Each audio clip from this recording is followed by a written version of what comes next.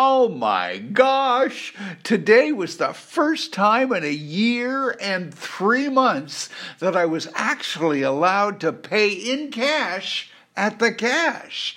This really blew my mind. Because before all this crazy came crashing down, I was always a pay in cash kind of guy until you-know-what lowered the you-know-boom. Sorry, sir, we no longer accept cash transactions. Strictly credit cards or debit.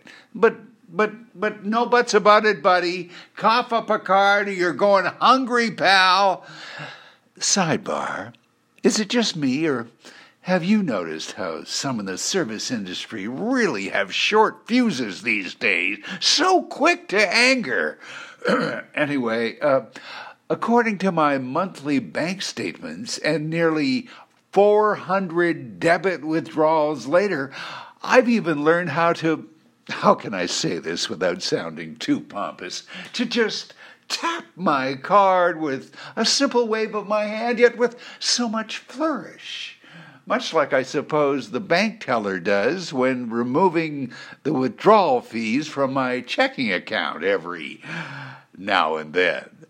Because I think I'm allowed 15 a month, right? Although, to be totally honest, I've never really checked. Get it? That's a good one. Ka-ching.